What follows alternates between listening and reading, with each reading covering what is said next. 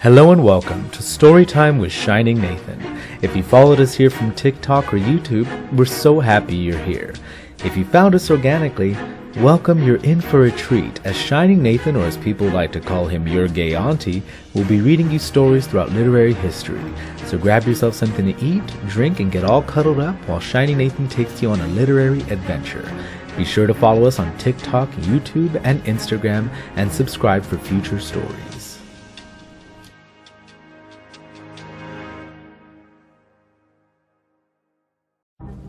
Hello, sugar pumpkins. This is your gay auntie Shining Nathan, and I'm so excited to have you here for the first episode of my podcast. And in honor of the fact that it's still spooky season, I'm going to be reading you The Raven by Edgar Allan Poe. So let's get into it. Once upon a midnight dreary, while I pondered, weak and weary, over many a quaint and curious volume of forgotten lore, while I nodded, nearly napping, suddenly there came a tapping, as of someone gently rapping at my chamber door. "'Tis some visitor," I muttered, tapping at my chamber door, "only this, and nothing more." Distinctly I remember it was in the bleak December, and each separate dying ember wrought its ghost upon the floor.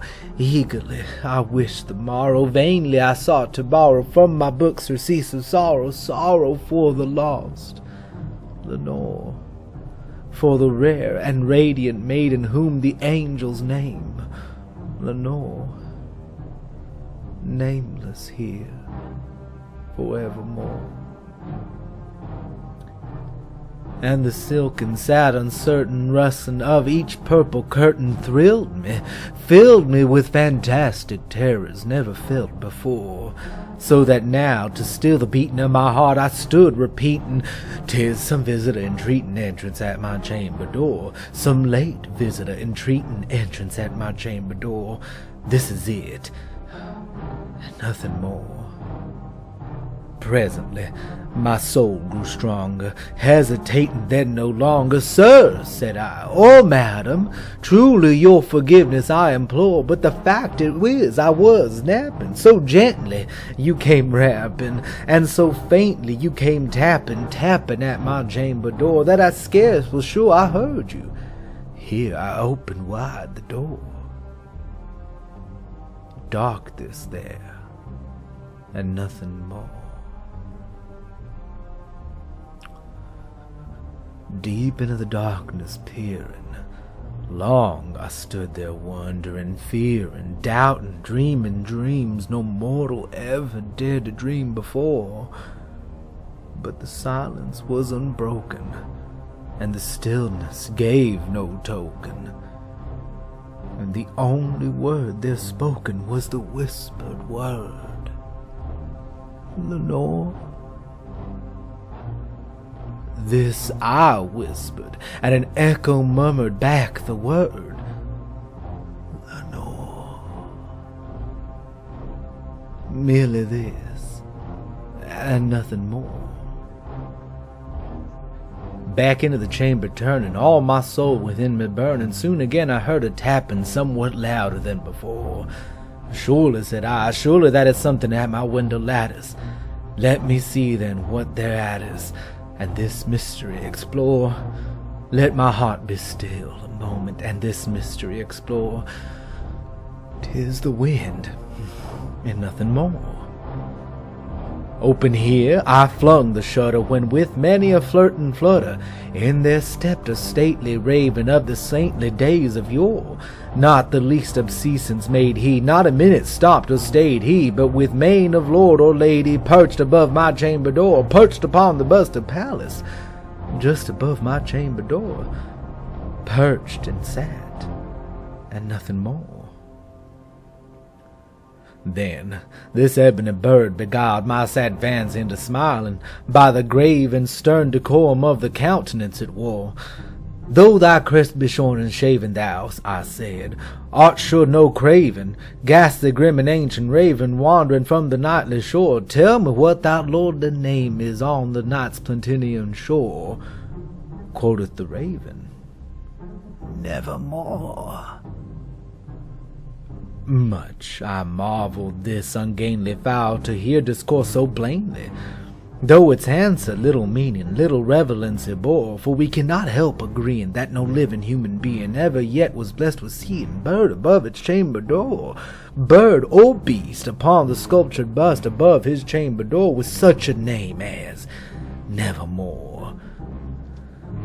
But the raven, sitting lonely on the placid bust, spoke only that one word, as if his soul in that one word he did outpour.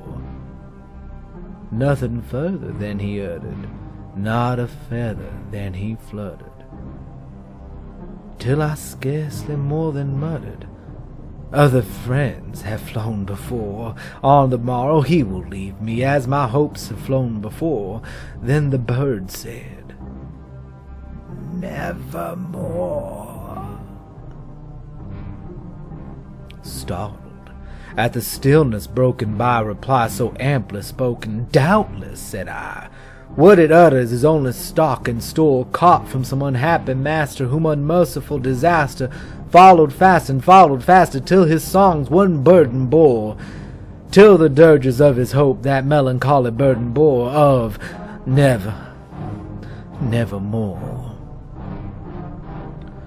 But the raven still beguiling all my fancy into smiling, straight I wheeled a cushioned seat in front of bird and busting door. Then, upon the velvet bust sinking, I betook myself to linking fancy on to fancy, thinking what this ominous bird of yore, what this grim, ungainly, ghastly, gaunt, and ominous bird of yore meant in croaking nevermore. This I sat engaged in guessing, but no syllable expressing, to the fowl whose fiery eyes now burned into my bosom's core. This and more I sat divining, with my head at ease reclining on the cushion's velvet lining that the lamplight gloated o'er, but whose velvet violet lining with the lamplight gloating o'er. Oh, she shall press nevermore. Then, methought, the air grew denser, perfumed from some unseen censer, swung by seraphim, whose footfalls tickled on the tufted floor. Wretch, I cried, thy God has lent thee, by these angels who hath sent thee, respite, nymph, from thy memories of Lenore. Quaff, oh quaff, this kind nymph, that forget this lost Lenore. Quoted the raven, nevermore. Prophet, said I, thing of evil, prophet still, if bird or devil, where the tempter sent, or where the tempest tossed thee here ashore, desolate yet undaunted, on this desert land enchanted, on the home by horror haunted, tell me truly, I implore, is there a balm in Gilead? Tell me, I implore. Quoth the raven, nevermore. Prophet, said I, thing of evil, prophet still, if bird or devil, by that heaven that bends above us, by the God we both adore, tell this soul with sorrow laden, in within the distant Aden, it shall clasp a sainted maiden whom the angels name Lenore. Clasp a rare and radiant maiden whom the angels name Lenore. Quoth the raven, nevermore. Be that the word of our parting, bird or fiend, I shrieked, upstarting. Get thee back into the tempest and the night's plutonium shore. Leave no black plume as a token of thy lie thy soul has spoken. Leave my loneliness unbroken. Quit the bust above my door. Take thy beak out of my heart, and take thy form from off my door. Quoteth the raven, nevermore.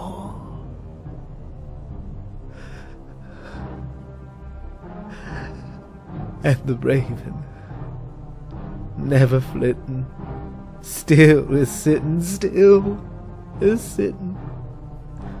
on the placid bust of Pallas just above my chamber door, and his eyes all the seeing of demons that is dreaming, and the lamplight o'er him streaming through his shadow on the floor. And my soul from out that shadow that lies floating on the floor shall be lifted nevermore.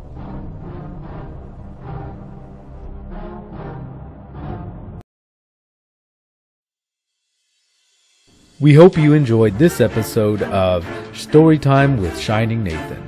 Be sure to subscribe for future episodes, and make sure to follow us on Instagram, TikTok, and YouTube for future news as episodes come up. If you have any recommendations for future episodes or want a story read, email us at yourgayauntie@gmail.com. In the future, we will have options to sponsor this channel, either through here or through Patreon, so feel free to keep your ears out because we would love to provide more. Remember, you are loved, and we're so grateful you're here, and stay tuned for future episodes.